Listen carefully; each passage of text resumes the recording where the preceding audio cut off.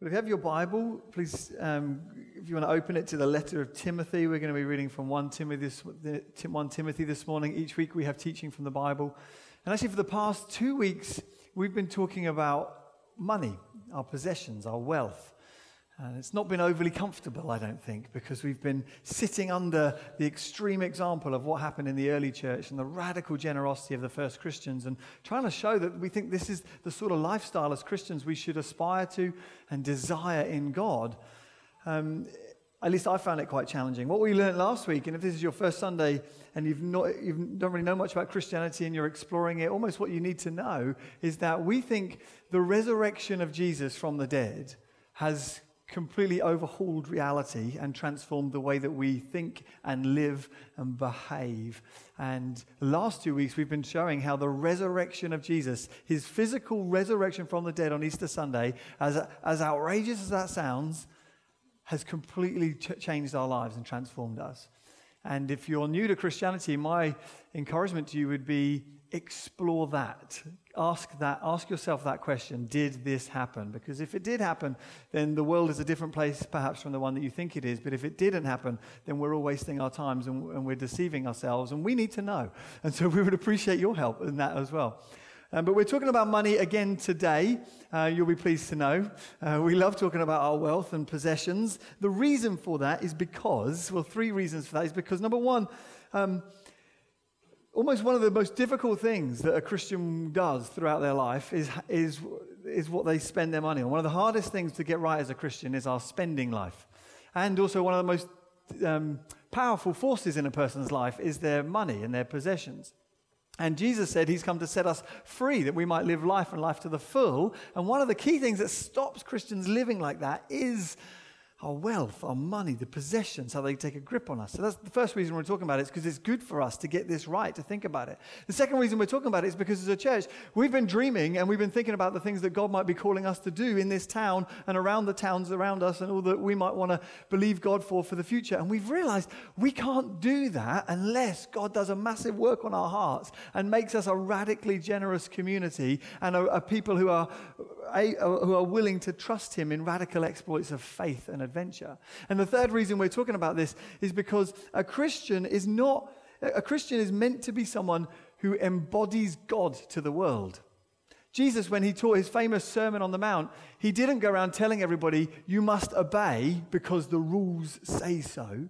Instead, he went around telling everybody, you should live like this because God is like that. You should be generous because God is generous. And to convince you of that more fully, we're going to watch just a quick 5-minute video looking at the way that generosity as a theme is tracked throughout the Bible's story. So if you're new to Christianity, the Bible is one big story, begins in a garden in Eden in the Old Testament, and God in his promises acts in the world all the way through to the coming of Jesus and the church after that. So we're going to watch this video together, and then I'll come up and read from the Bible.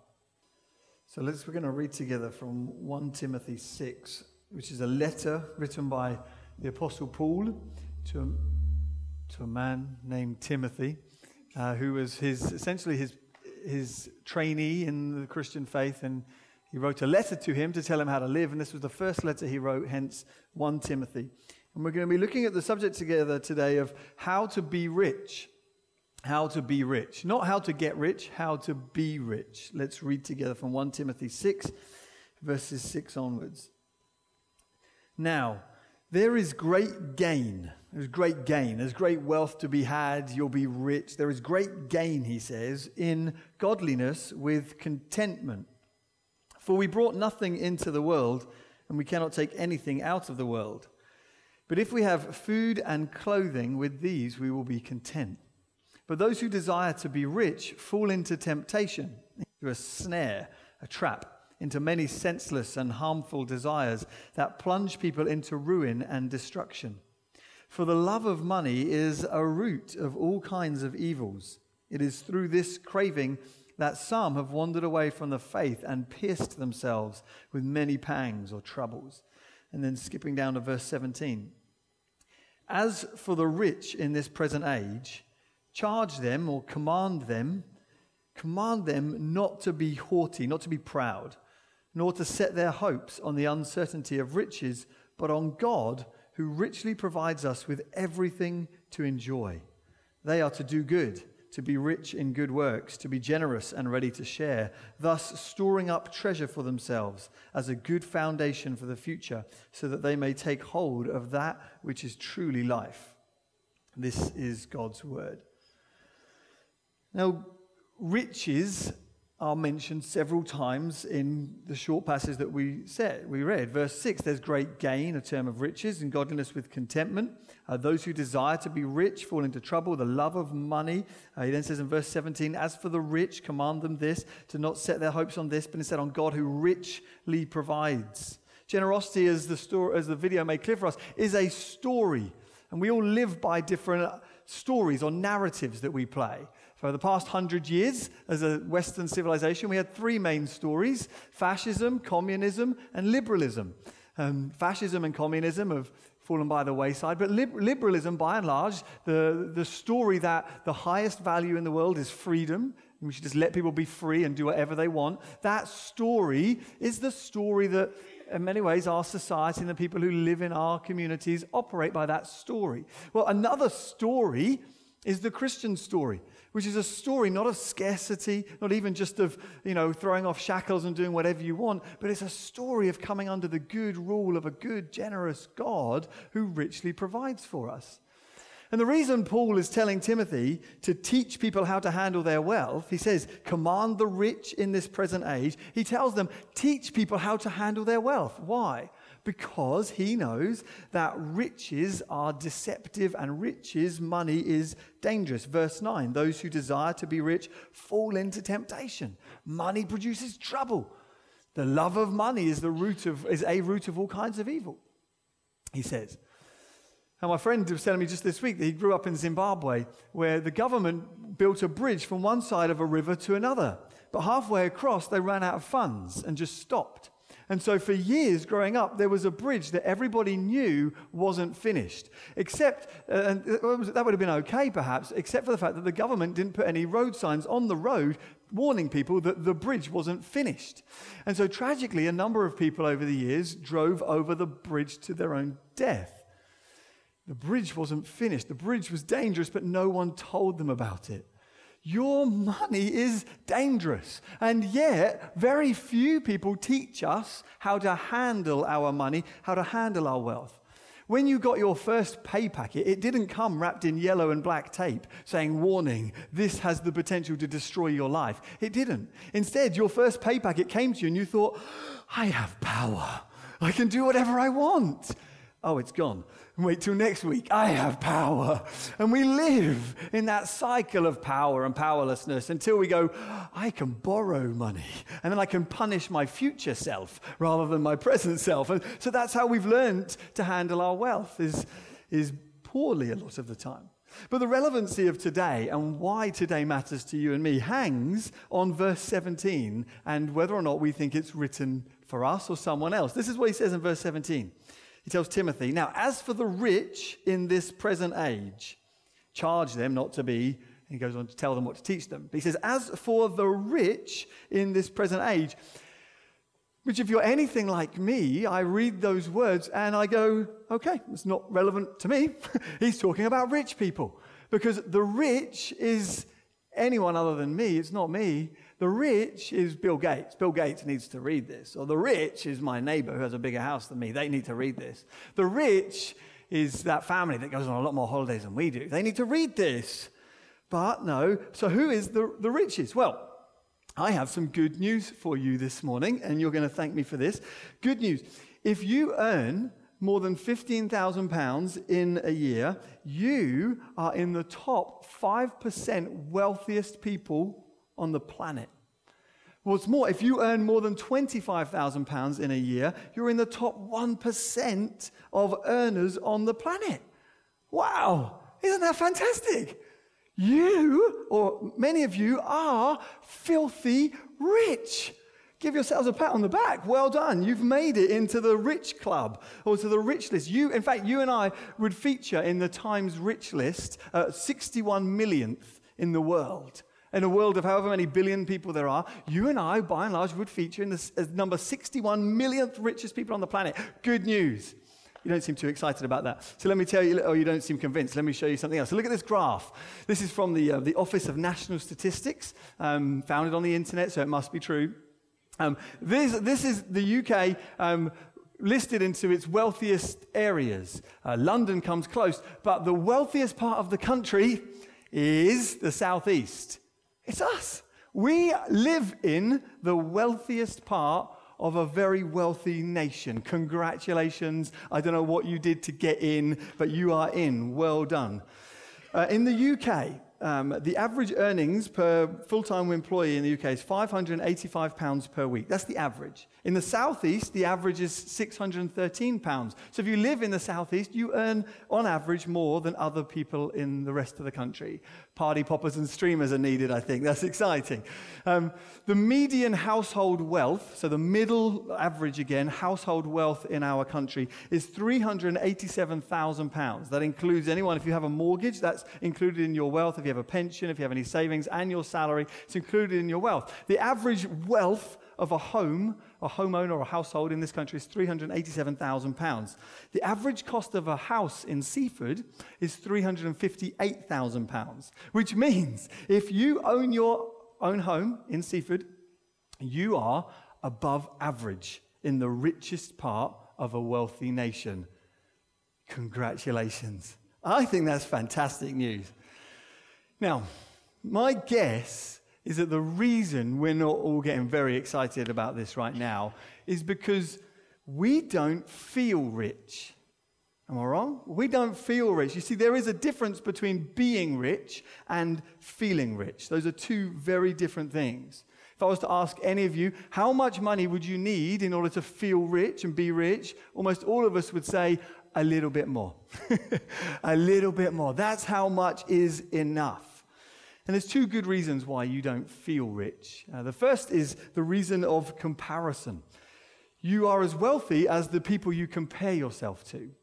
And often, because we have friends, and particularly, it's a challenging thing actually, being in a church, we are a broad spectrum of the community, from people who don't have much money to those who have a lot of money. And so being in a church like this, there's always going to be people around you in your immediate vicinity that you can compare yourself to and say, I'm not rich, they're rich. I don't feel rich, they're rich. That's number one. We don't feel rich because of who we compare ourselves to.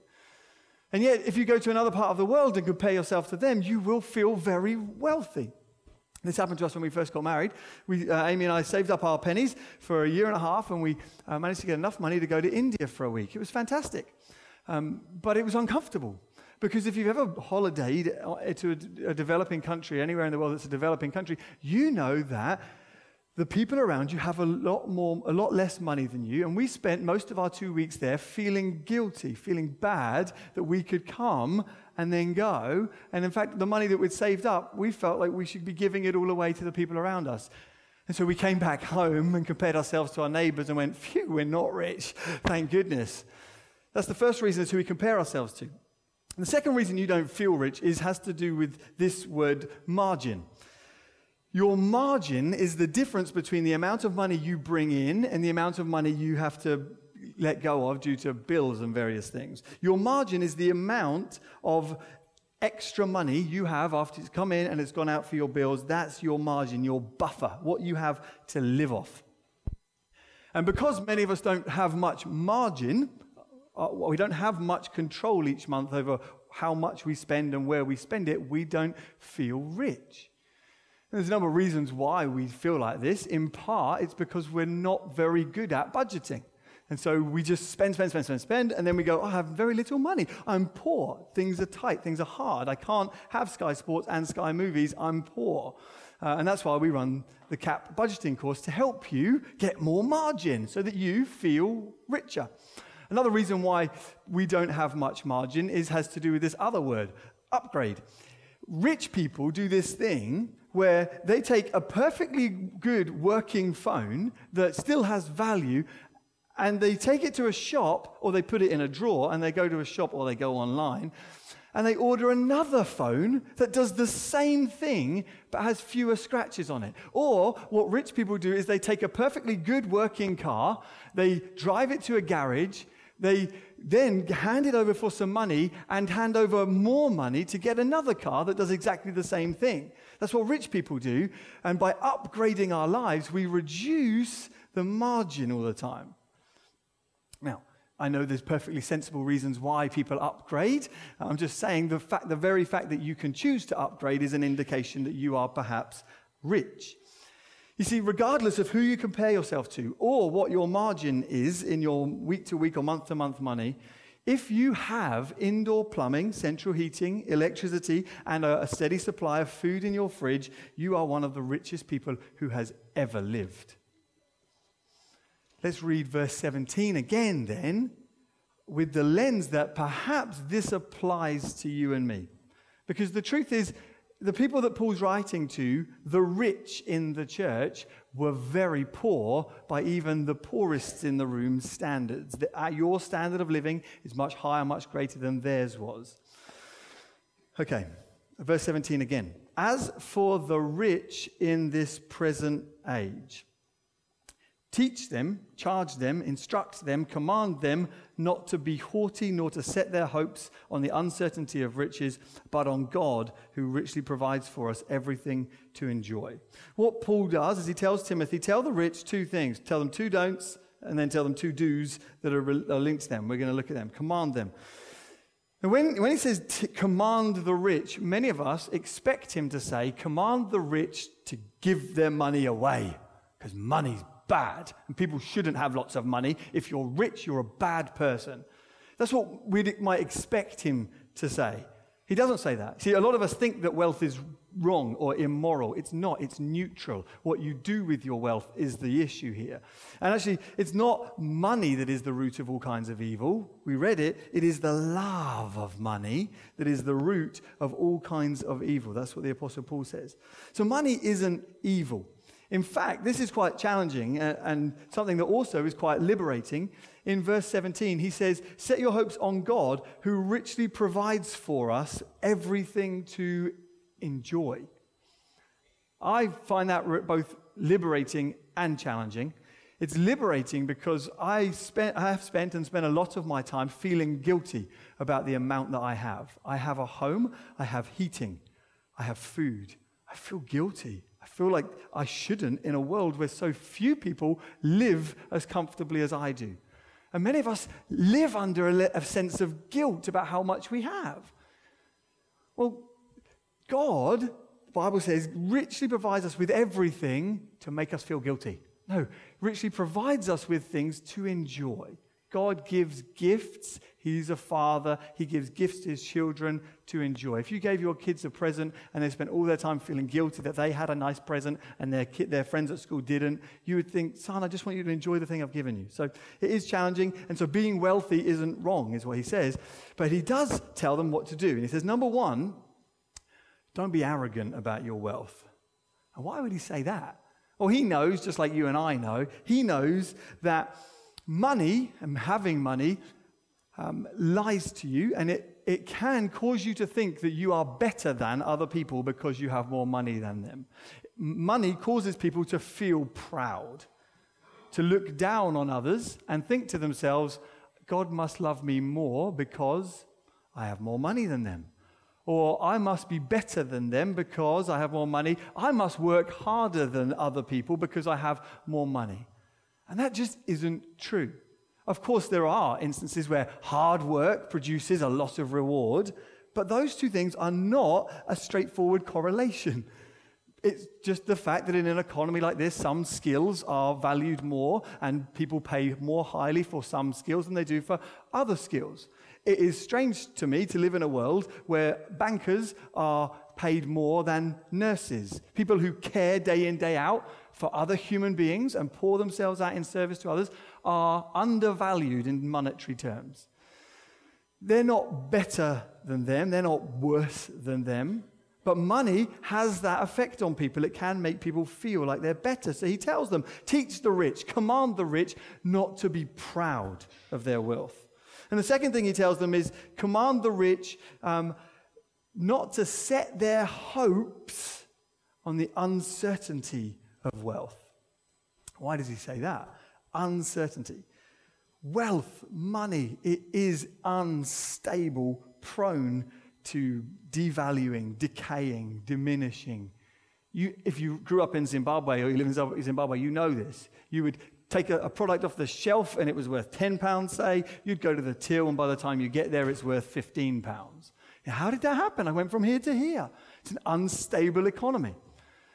But the truth is all wealth, all riches are as unstable as that. It's just in some instances it's more obvious. In 2008, we got a shock as a country with the credit crunch as we learned that money devalues and can lose its value overnight. People lost millions of pounds in a matter of hours because it's unstable.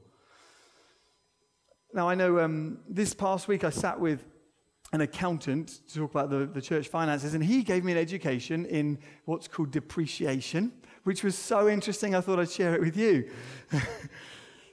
In accountancy terms, everything in the world has a value, and as soon as you've paid for it, from the moment you've bought it and exchanged money for it, it begins to depreciate and lose wealth. This building, we bought it for so much. Even in the year that we've had it, it's now plummeted in its value. It's depreciated.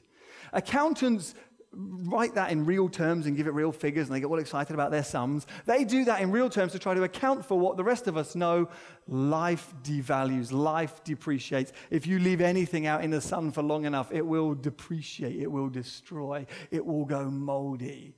You know, last night's dinner at the restaurant was worth this much, but if you left it on the plate and came back to it today, and it would be worth a lot less. It would be disgusting. I know one pastor does this thing where he stood up with a plate of food in his hand and said, this is the dinner that we had as a family a week or so ago. It's wrapped in bubble wrap. He says it is decaying now. It is moldy. It is going rotten. And so he teaches his people something that I thought was quite amusing, so I thought I'd share it with you. He says this: Paul's point to Timothy and the Bible's point to Christians is this: you've got to start giving while you're living, because what you're holding is molding. You've got to start giving while you're living, because what you're holding is molding. That's obvious when it comes to food, but it's true of all of our resources. How much can you take with you? Nothing. How much did they, when someone dies, how much did they leave behind? All of it. It's all molding, it's all decaying. And that's what he says. Tell them not to put their hope in their wealth because of that. And why else does he say that? He says that because he knows that money makes our hopes migrate. Our hopes migrate. You become a Christian, you put your hope in God. I think I can trust God with my future, my life, my everything. I'm clinging to God. I get money, and what it says is, don't hope in him, hope in me. He's not going to provide a house for you. He's not going to provide shelter for you. You've got to eat, I provide for you. Our hope migrates. But money, the Apostle Paul says, is a bad foundation. Those who desire to be rich fall into temptation. It's a bad foundation to try to build your life on.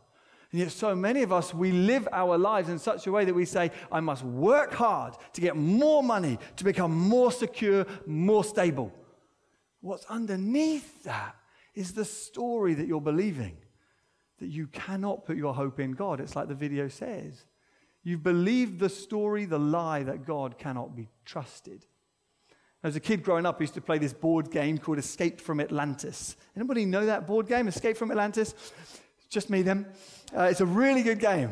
And what it was, this game, you'd build an island, and every time you rolled the dice, you'd take a piece of the island away, and it would diminish into the sea. Every turn you'd go, the island would dissolve into the sea. Money is that kind of a foundation. It gradually erodes and molds and rots. So those are the don'ts, he tells him. He says, don't be arrogant, don't be proud, and then don't put your hope in wealth. And so here we come to the positive, how to be rich. How should we be then in the world? And the two do's that he's going to share with us correlate to the two don'ts. We read in verse 18, rich people, they are to do good, to be rich in good works and to be generous and ready to share, thus storing up treasure for themselves as a good foundation for the future so they may take hold of that which is truly life. What he says is two things. They are to serve and they are to give. That's how you be rich well. Learn to serve, learn to give. And they correlate because he says, don't be proud. Don't think you're better than other people. Instead, if you're rich, serve other people. So it's an opposite to being proud. It's a way of destroying pride. And then he secondly says, don't put your hope in your wealth. Instead, give it away, which will help you put your hope back into God. Money makes your hope migrate. Giving it away calls your hope home. Come back, hope. Come back. Put your hope in God. You do that every time you give. Whether you're giving sacrificially or generously or whatever, every time you give, you're calling your hope home. Put your hope in God. Don't put your hope in that. And we need to hear this because not only are we rich, we are a society of people that are being lied to all the time. Karl Marx famously said that religion is the opiate of the masses. Religion is a drug for controlling people. We're not in a particularly religious society anymore. And yet there is a strong opiate at work that controls the masses. What controls the masses, I would argue, in our society is the opiate, the drug of experience. Have more experiences. Spend more money on this. You need this.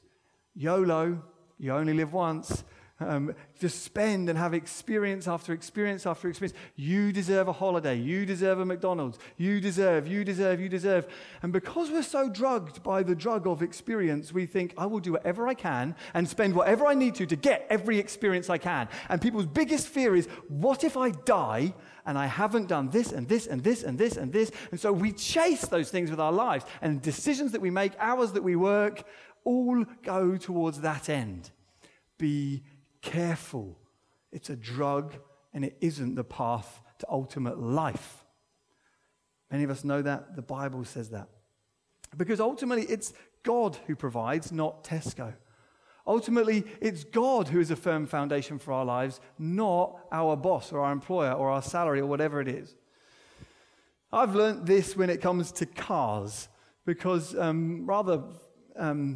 graciously, God has given us as a family 3 cars over our time of being motorists, drivers. The first time I learned this, I was a student. I had no money because I'd spent it all on unnecessary items that I don't care about now. And I was praying, saying, God, I need a car. I don't have a car. I've got no money for a car. A few days after praying, a friend picks up the phone and says, I have a car to give away. I'd like to give it to you. Do you want the car? I said, yes, please. Thank you very much. That was car number 1. That started to break because he gave me a banger, let's be honest. It started to break, spent a lot of money on it, and so I was praying, God, I don't know what to do. And then someone else came to me, my family this time, and said, we want to give you some money to buy a car. I said, wow, thank you very much. God, you provide cars. Sometimes miraculously through prayer, sometimes through people. But my favorite one was while we were driving this car. This car was all right. It was a Peugeot 306. I liked it. It was my first little run around. It was nice.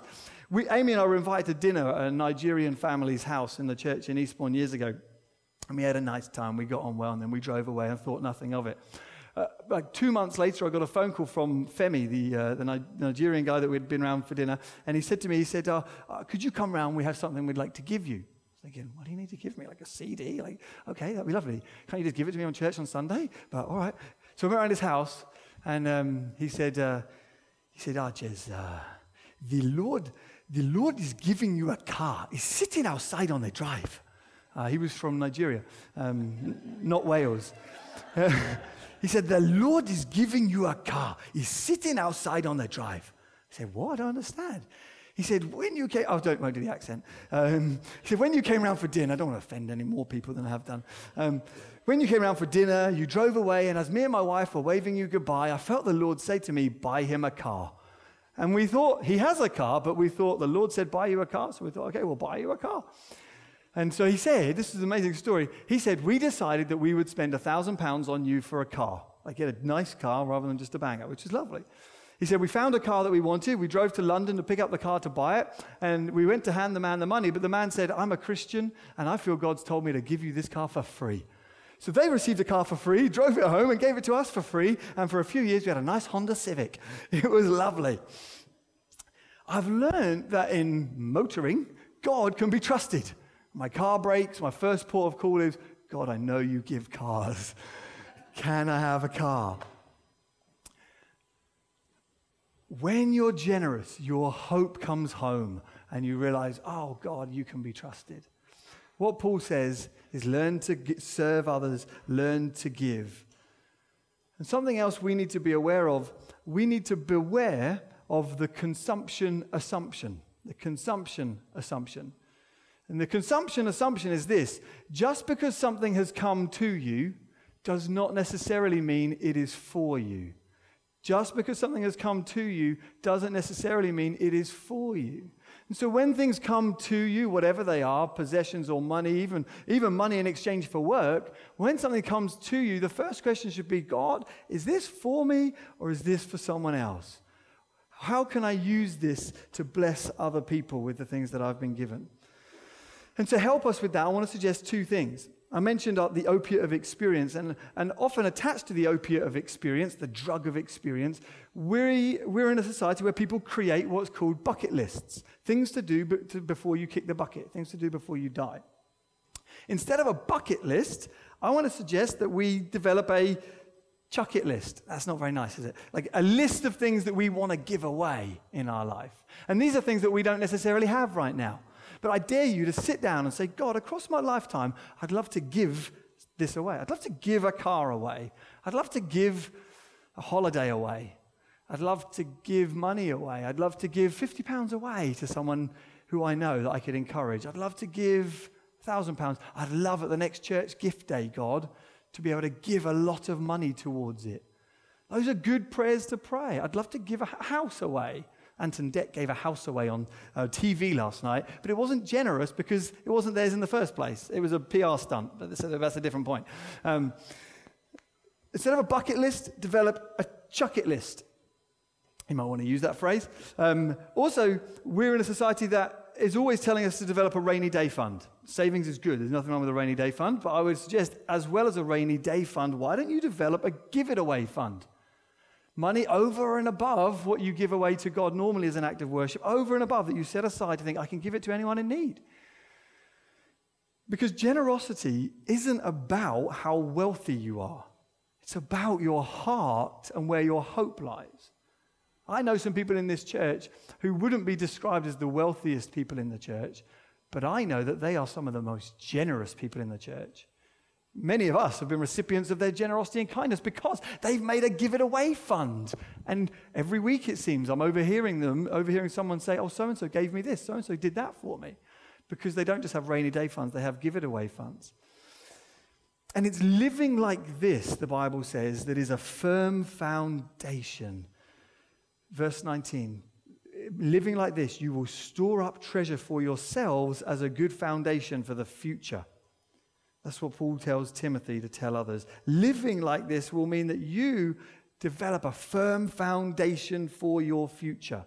Jesus said, it is more blessed to give than it is to receive. No, it's blessed to receive, but it's more blessed to give. It will be better for you. And actually, in a lot of the things that Jesus taught, his encouragement was always, do this in such a way that your Father sees and he can reward. Stop looking to yourself for rewards and stop working out just good, shrewd investments for reward. Instead, the ultimate investment, Jesus says, is, well, he says, pray in secret so no one else can see you praying. In other words, don't be a hypocrite and just perform religious deeds. Why? So that your Father who's in secret can see. Jesus says, when you fast, don't make a big song and dance about it. Just fast between you and God so that it's not people's praise that rewards you. It's God who rewards you. When you give, Jesus says, give, but don't make a big song and dance out of it. Live generously, trusting that God will reward you. You see, if you make a big song and dance about your life and your deeds, if you put everything you do on social media, you get the affirmation from the people that you've told. That is your reward. Jesus instead says, get rewards from God. Live a life of faith that says, I'll give away, and I have no idea how I'm going to survive, but God will reward me. I was talking about this with a friend just yesterday, actually. He said that he has been given a large inheritance. And he doesn't put it in property, like a lot of his friends owns property. He has a large inheritance and it's in his savings, and he doesn't know what to do. So he's seeking wise advice from financial advisors. But we were talking about this, and he said, it feels difficult to just put that in an offering, because to just give it away would be hard, and I fear that it would be unwise. But as we talked about it, we realized that although giving large sums of money away is unwise by the world's standard, Jesus commends the type of life that says, I'm letting go of all my worldly security in the hope that my Father will provide. That's a life of faith. That's a life of risk. It's the life that Jesus calls us to. That's how it is that Jesus can look at people in the eye and say, go sell it, all of your possessions, and follow me. And they say, I can't do that. How would I eat? How would I live? And that's the point. Jesus wants you to see that he can be trusted, that his Father can be trusted. You won't get every experience in your life sorted if you give your money away. You won't have as many holidays, but you will know God providing for you through life, and you will learn the ultimate lesson in life. The most important things that really matters is that God is good and can be trusted, and he does provide, and he will carry you ultimately to full life with him in the new creation. That's how Paul ends this encouragement to Timothy. He says, giving away will store up a good foundation so that they may take hold of that which is truly life. The ultimate experience that you and I should be running for is the experience of true life, full life. And that isn't found in drugs or alcohol. It isn't found in the latest Apple product or the latest car, electronic or otherwise. The ultimate experience, true life, is finding that your foundations are built on God, and he provides for you richly everything for your enjoyment. That frees you from this world and its kingdom and its ways of thinking. That enables you to trust God with the things that he's given you. Jesus said that true life, eternal life, is knowing the true God, knowing the Father, and knowing Jesus Christ whom he sent. We're going to respond together this morning by breaking bread, by having communion together. And every time we do this, it's a reminder to us of God's generosity, that he didn't withhold even his own Son, but gave us himself so that his body could be broken on the cross. We break his body with bread. Together we gather, we eat the bread, we remind ourselves, and he provides us with, in communion, wine, which is a symbol of feasting and celebration, as a reminder and an encouragement that this is not your eternal home. There is a feast in the new creation and a celebration to come. So we look back and we break the body of Jesus and we think of God's generosity to us, and we drink the wine and we remember God's generosity he's going to provide for us with an ultimate party at the end of all things. I've said too much. Enough. Let's pray.